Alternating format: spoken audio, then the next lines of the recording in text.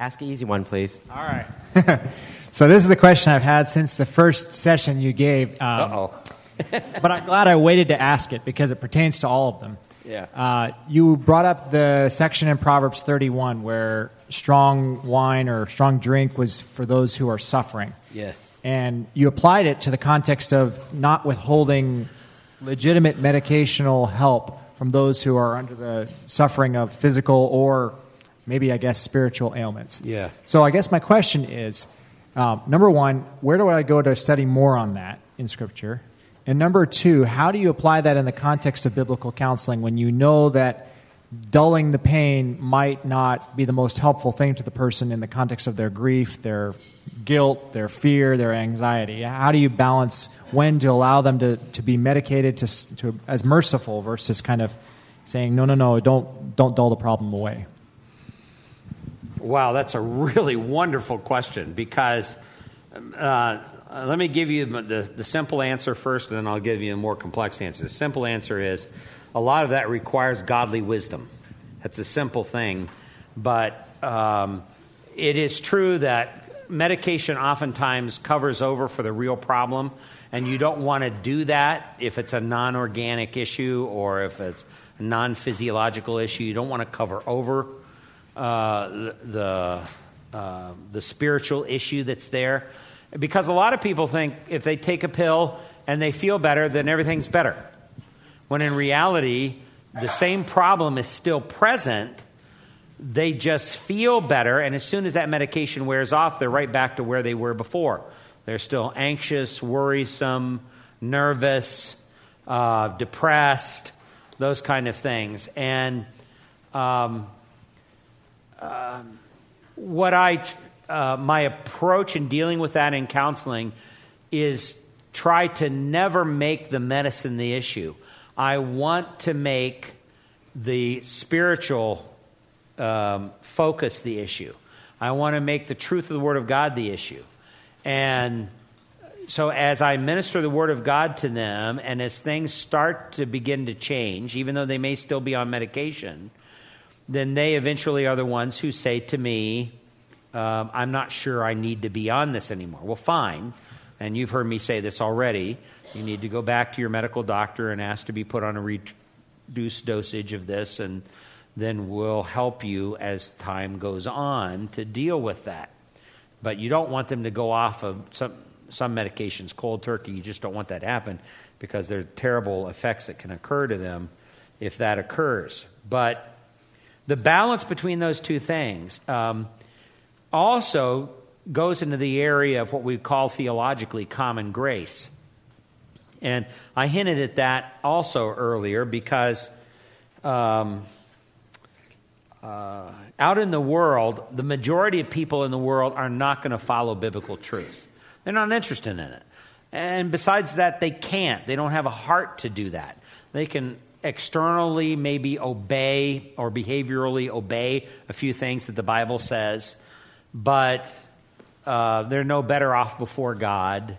And even if you obey biblical truth and you don't have a heart to really serve and love God, your life will actually improve a bit. But that ends up feeding their self-righteousness.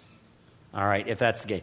So I try not to get unbelievers to obey the Bible all the time. I mean, and just in those areas that are just improve their life a little bit, because we are supposed to do good to all men, especially those of the household of faith. But I try to help them understand that the real issue is their heart, that the gospel is critical to the real transformation that needs to occur in their heart. They think their problem is the problems in their marriage. That's what they think their problem is. When their real problem is their rebellion against God. The marriage is symptomatic of that bigger issue, that spiritual. So I want them to see that bigger issue if they're an unbeliever. If they're on medications to deal with the depression because they're having marital problems, then maybe that medication is helping them to not fall into severe depression or even to commit suicide. I don't know. There are actually recent studies out that are indicating that people on antidepressants commit suicide at a greater rate than people on antidepressants. And the theory is something like this, is that when a person is really, really depressed, severely depressed, they may think thoughts of suicide, but they don't even have enough ambition to do it. So you take the medication and it elevates their mood. It doesn't elevate it to a normal level, but it elevates their mood. Now they still think thoughts of suicide, and now they have the ambition to do it, where down here they didn't. All right? And so they follow through. So there's some question. Now, I'm not saying that. The secular world is saying that. As to, are truly the antidepressants, the SSRIs, are they really having the benefit that they? Well, that's a debate that's going to be out there in the secular world, and somebody else is going to have to settle that debate. But I'm assuming right now that in a common grace way, those antidepressants are helping them. I'm assuming that until proved otherwise. And good science will probably prove otherwise, or could prove otherwise. So out of common grace, God has provided that. And so I don't make that an issue. But then when they do come to Christ and they really start obeying the Word of God from the heart the way they need to, the Spirit of God is in them, helping to actuate those changes that on a substantive level. Things improve in their marriage, and they begin to say, I don't need these antidepressants, then they can come off of them. But counseling person through all the, that's a period of time that takes place in. Counseling that person through that period of time requires a lot of wisdom in working with people on what to do and what to advise them to do and not to do. And it's not a fixed formula. It's not. It's going to be different with different people. And your question to me was, are there other areas that you can study? Well, one of the areas theologically would be getting good books on the common grace of God. What does that involve? All right? And common grace of God, and how medical procedures are part of the common grace of God. The fact that you have food and water and things that you enjoy, including those incredibly good potato chips over there. Never tasted those Maui sweet onion thingamajigs. So it's part of the common grace of God. Masking the appetite. Yeah. So that's kind of the direction that I would sort of head you in those kind of things. A good theological understanding of that. Yeah. Hi. My superficial question is, do you go to movie theaters now? Because basically, how do you retrain an unbiblical conscience? Yeah. The answer is yes, I do go to movie theaters. Not very often. I don't have any time to. I mean, probably I attend a movie once every year at a movie theater. And I only usually go with my sons because they want to go see a particular movie, and I'll go with them I end up buying all the popcorn and stuff, which is like mortgaging your house. All right? It's horrible.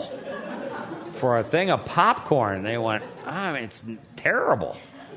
So I will go with them. But I had to realize many, many years ago, through later study of the Word of God, that I had been trained in a false standard of morality there. That going to movie theaters is not a sin. I believe that going to specific types of movies are a sin because of what's in them.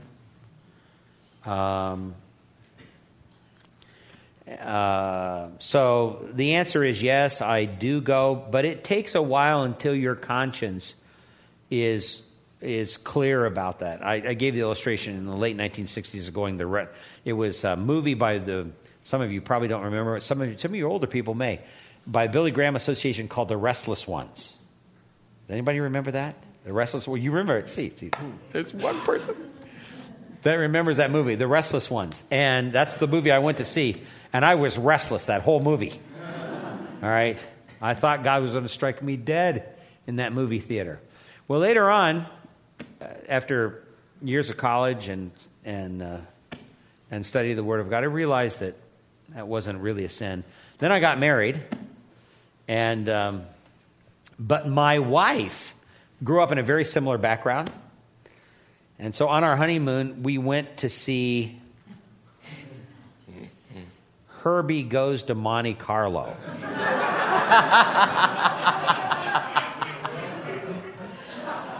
And that was a huge leap because on our honeymoon, that was when the very first Star Wars movie came out. And I desperately wanted to see that. But she couldn't go there in good conscience. So I was not going to lead her into sin because I had gone through the same thing.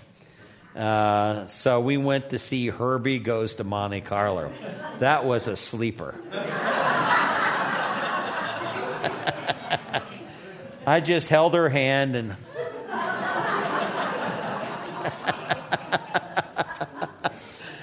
So that was on our honeymoon. So...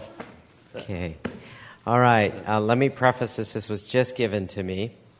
It says...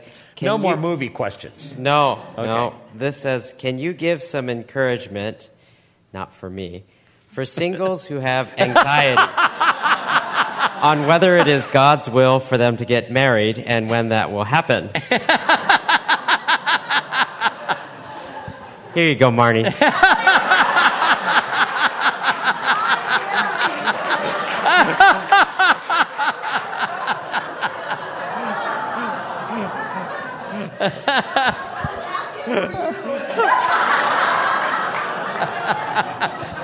Are you worried about me? Are you worried? I think she's getting anxious. So,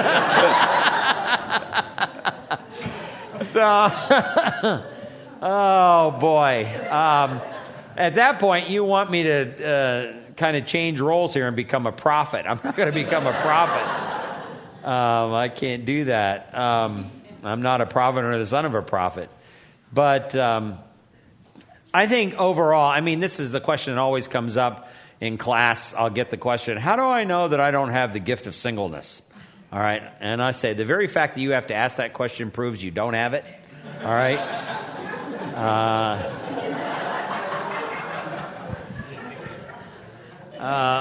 That's a very unique thing, that gift of singleness, where a person is so absolutely dedicated to service for Christ that they don't care about anything else. That's all I want to do. That's all I'm focused on. And by the way, that's where the celibate priesthood and nuns came out of the Catholic Church, was that kind of view of dedication. The 1 Corinthians 7 talks about that more in detail. But Paul also clears it's not wrong to be married either. It's a good thing, and he's not going to forbid either in terms of getting married. But if there is a desire and you thought about it, then you don't have the gift of singleness at all. Now, whether or not, that brings us to a different area. Whether or not God in His sovereignty has someone for you, that's a different thing. Can God have people who are dedicated Christian people who have a desire to be married who potentially won't be married? Yes, that's true. Why? Because we live in a sin-cursed world. That's the reason why. Now, hypothetically, everyone in this world should have a mate that should be married, hypothetically. But that's the ideal world. That's the ideal world. That's Adam and Eve. That's the garden. But we don't live in an ideal world. There's not a perfect person. I know you thought your husband or your wife was, but there was not a perfect person for anybody. Okay? Those people that go in and think, oh, this person is the perfect person for me. Well, then they get married, and 2 weeks into marriage, all of a sudden they realize this person's not perfect. All right? Now, it's a process of two sinners learning to live together to honor and glorify God with their gifts and abilities. And genuinely loving each other. Marriage becomes the most intimate of all human relationships while we're on this earth. And it is an enablement. My wife is better than my right hand. She makes even trips like this possible. I don't have the time to set these things up and deal with all the details that are involved in it. She does all of that for me.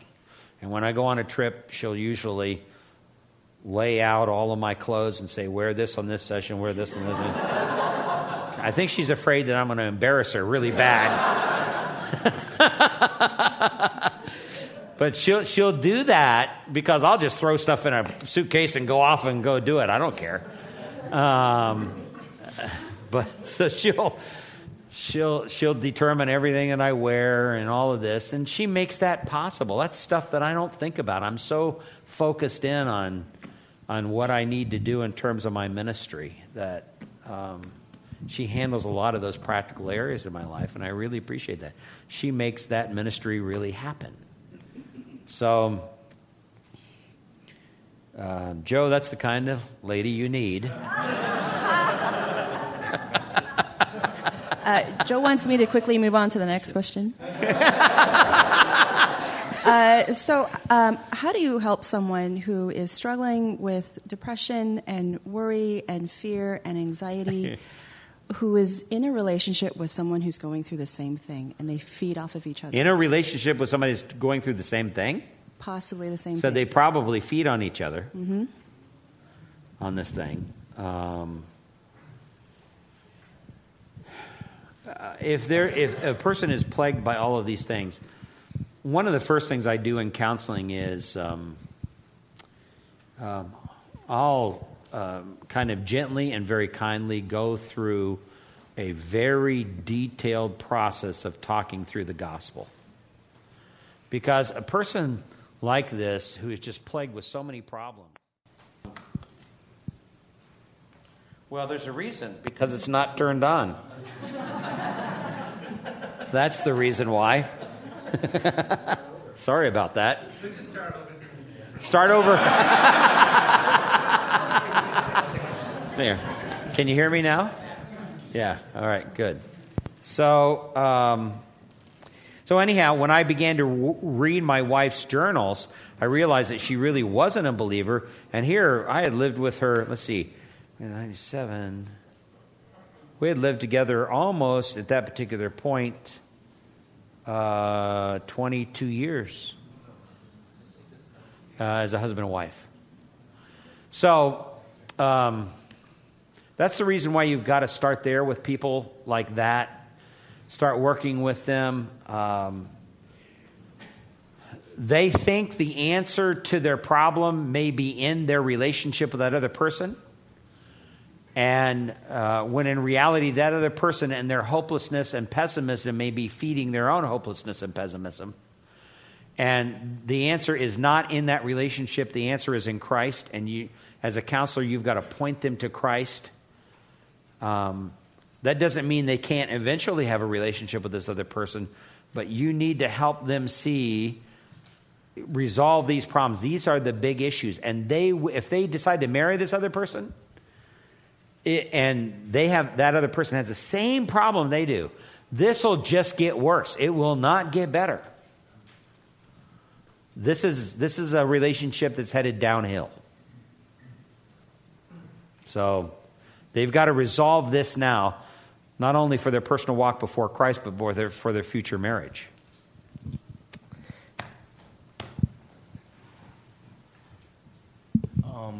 When, using God's word to address some of these issues, how do you not use the Bible as a hammer? Like, you know what I'm saying? Like, this is what the Bible says, you got to do it, versus with more grace. Any tips on how to do that, or suggestions? Yeah. Grab your Bible. Let me show you. The Bible talks about this. Let's go over to 2 Timothy. In this particular case, the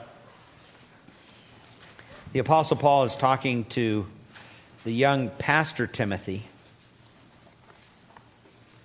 And I love this. Because as a young man in the ministry, Timothy, at least when you read the argument of chapter 1, chapter 2, you begin to get the idea when you study that carefully that Timothy had a tendency to want to argue as a pastor and debate people. There were some very contentious men in his congregation who wanted to debate. You can see this in chapter 2 and verse 17. In fact, Paul names them Hymenaeus and Philetus. And back in chapter or 1 Timothy 1, in verse 20, Hymenaeus is mentioned again, along with a third guy by the name of Alexander. So Timothy had a challenge. He had 3 guys that were pretty cantankerous in his congregation who wanted to argue finer points of theology and actually introduce false teaching into the church. And Timothy wanted to argue with them. He felt that as a young man he could get into this and argue with them. And later on in verse 22 of 2 Peter 2, Paul says, now flee youthful lusts. This has nothing to do with sex. It has everything to do with passions like wanting to argue with people in context. Flee youthful lusts and pursue righteousness, faith, love, and peace with those who call upon the Lord from a pure heart. But refuse foolish and ignorant speculations, knowing that they produce quarrels. Don't get involved in that. But then he says in verse 24, the Lord's bondservant, and he's primarily referring to pastors, elders, overseers, must not be quarrelsome, but be kind. So I'm always thinking to myself as a counselor, what's the kindest way I can say this? How can I kindly? Now, sometimes you have to be bold because people are stubborn. Sheep are stubborn creatures, right? And you have to be bold with them. And you say, well, this is what the Bible says. Do it. But that's not biblical counseling. That's rebuking and confrontation. Sometimes you have to do that in biblical counseling, but that's not all of counseling. Be kind to people, he says. To all, he says. Able to teach. So you're instructing, you're helping them, you're teaching. You're not quarreling with them. You're not arguing with them. Patient. Because as a minister of the gospel, you want people to change now. I want to push these buttons in those people's lives, and I want instant change. It doesn't happen.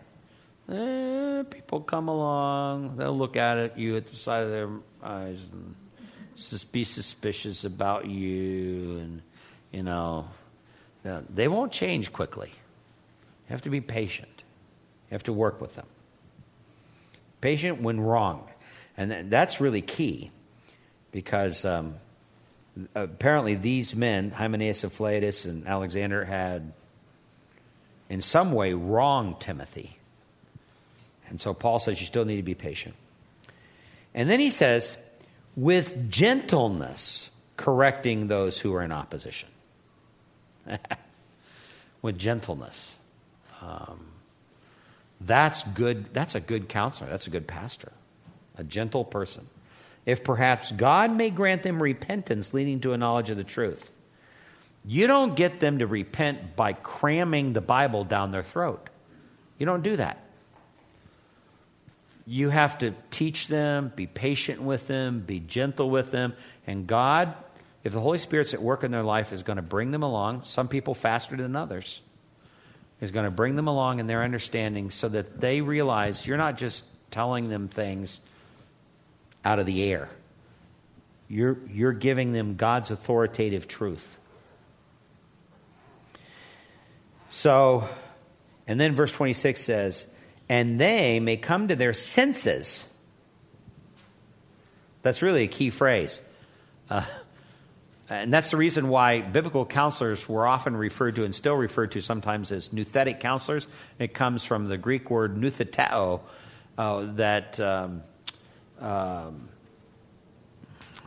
is a noun and a verb stuck together.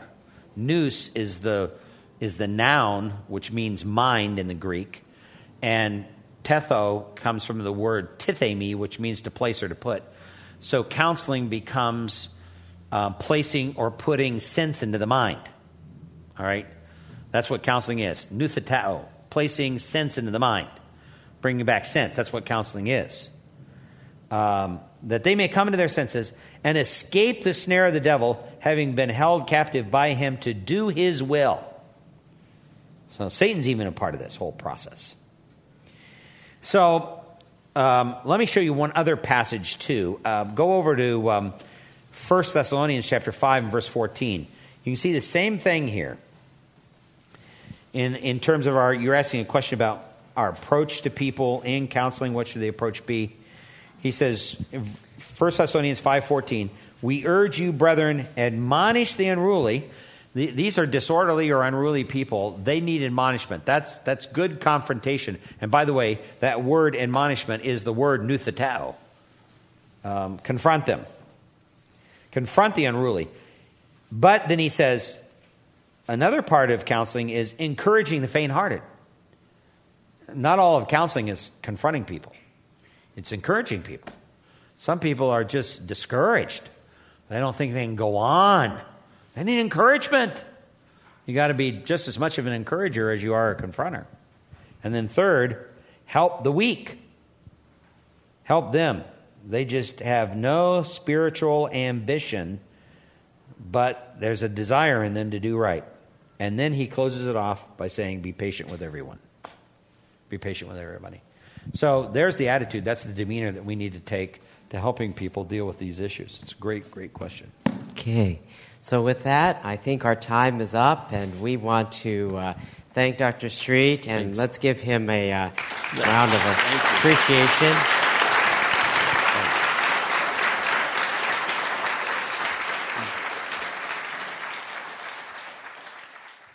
The